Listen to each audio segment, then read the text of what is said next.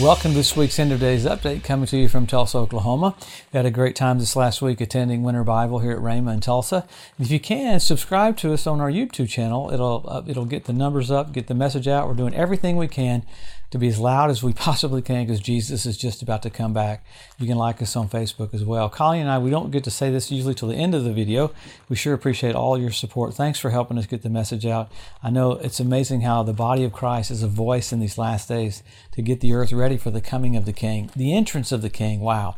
So we're coming to you every week to look at the different things that happen around Israel and specifically what's coming against Israel, showing us how close we are to the tribulation period. It's really preaching right now and communicating right now that the Bible's coming to pass right in front of our eyes. That's the amazing thing about end time preaching. I hear people go, why are you preaching on end times? Well, you see the finish line, you run faster, and then you can have sinners can connect the dots. When the Bible says this and it comes to pass, the Bible says this and it comes to pass, it preaches to people the authenticity of the Bible. It says that in Isaiah 46, chapter 9. God says, this is how you can tell I'm God. I'll tell you what's going to happen before it happens, because no other book gives you the future. You can talk to a Muslim, you can talk to a Buddhist, their book does not give you future. The Bible's the only one that gives you future. So how blessed are we that the Lord showed us exactly what it would look like just before He comes. Why? So we'd make changes. That we wouldn't fit church into our life, it would be our life. So what we do, we get into all this so we'll help our local church, help our local pastor, get the message out. Jesus is just about to come. We want as many people saved as we possibly can. So let's pick up with what's happened around Israel. Amazing how the rest of the world seemingly tries to attack and go after Israel for protecting themselves. So Israel's having to do all these things. Well, Hamas shouldn't have tried to mess with them, shouldn't have tried to kill so many women and children and take hostages. So the tone right now is America's pushing Israel to have a ceasefire on Monday of this next week, so they'll release some of the hostages. I am intrigued by hearing Gallant, Israel's defense minister, come out and say, I don't know where everybody's optimism is coming from. We're getting ready to annihilate this one city, Rafah. They're getting ready to explode in there, and all the world's all mad at Israel for doing that. Well, that's kind of the last hideout.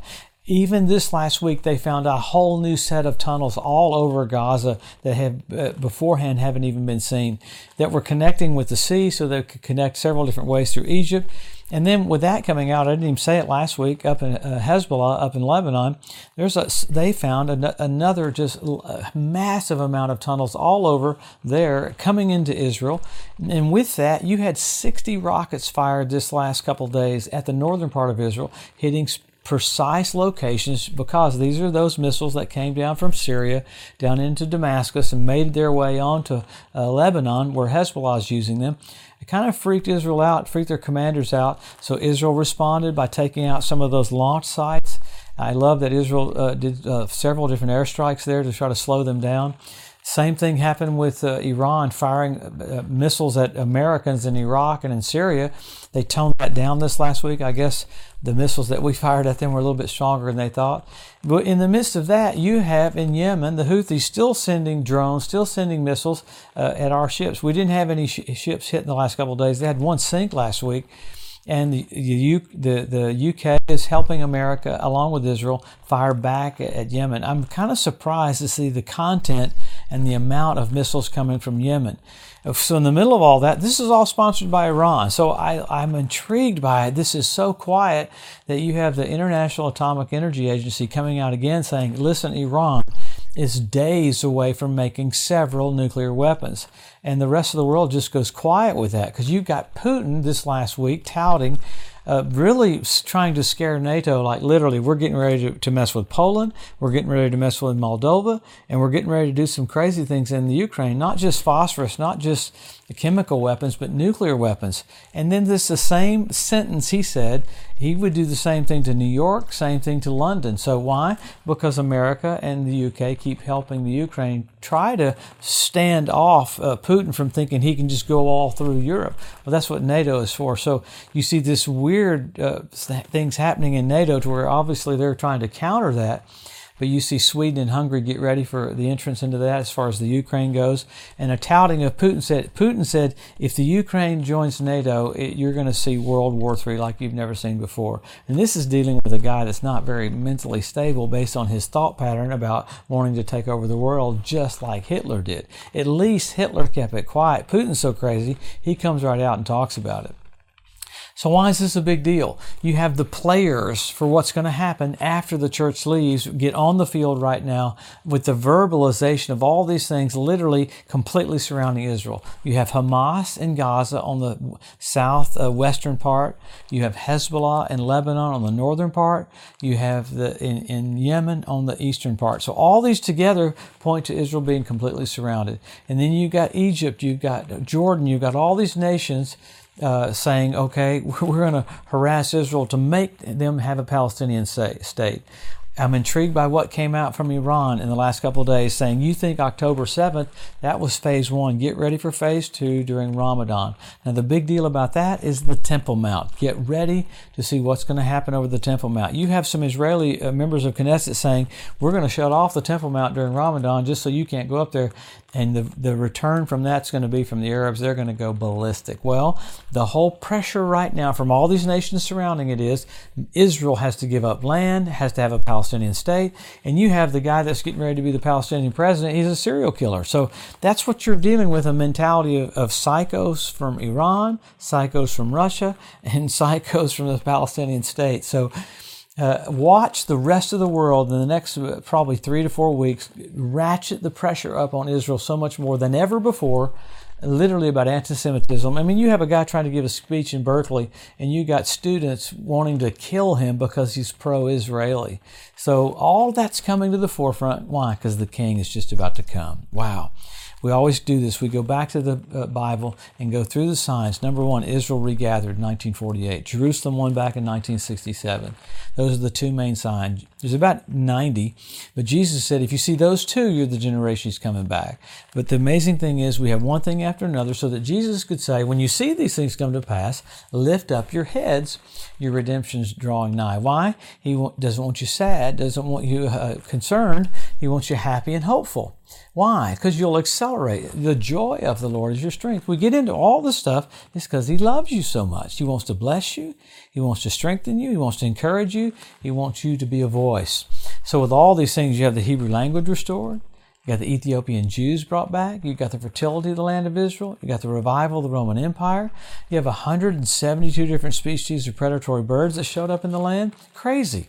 I mean, at the end of the Ezekiel 38 work, God calls on the fowl of the air to clean the land up. At the end of the Battle of Armageddon, calls on the fowl of the air to clean the land up again. Remarkable. You have animals in position. You have foxes on the Temple Mount. Fish in the Dead Sea. You have the Dead Sea where the Sodom and Gomorrah was turned blood red last year on the Day of Atonement. So you got all these different groups getting ready. You have the Temple Mount Institute. Wow, if you go there in the old city and look at the videos of what they have ready for sacrifices, all the instruments ready. You had the red heifers that are ready. I thought this was amazing. The red heifers didn't have their ears clipped because of COVID, or they would have been blemished. So they're there without a spot or blemish, so God can use them for sacrifices. Pretty amazing. Many more things. Men will be lovers themselves. We have selfie sticks.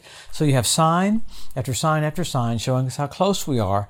And then you go from signs to signals. Now the signals, the Bible says that the heavens declare the glory of God and that the planets would be for signals for us. Well, you had the blood red moons 4 in a row, and amazing thing happened 4 in a row.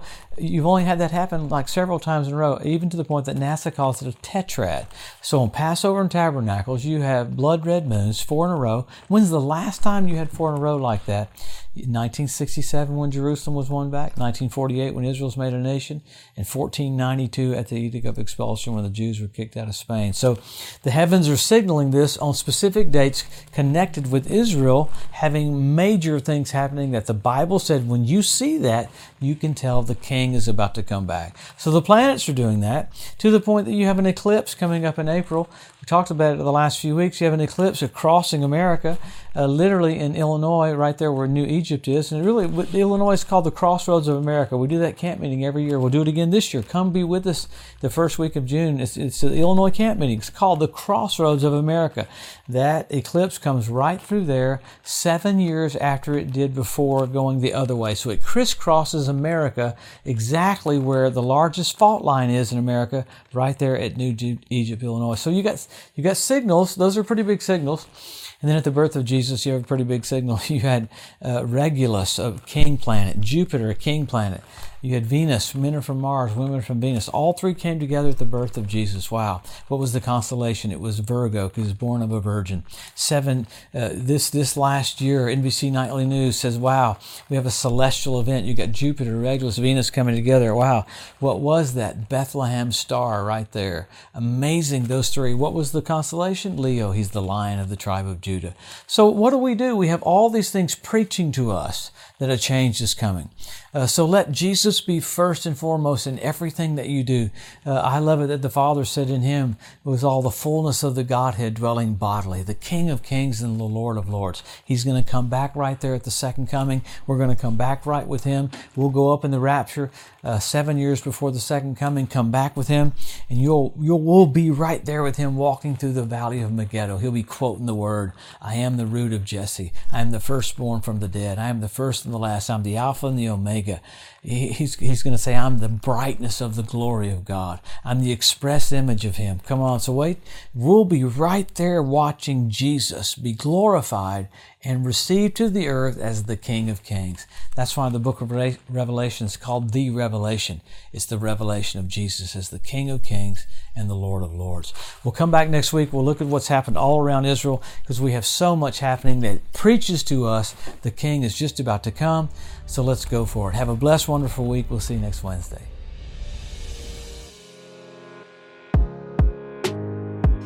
Thanks for joining us today at the End of Days Update.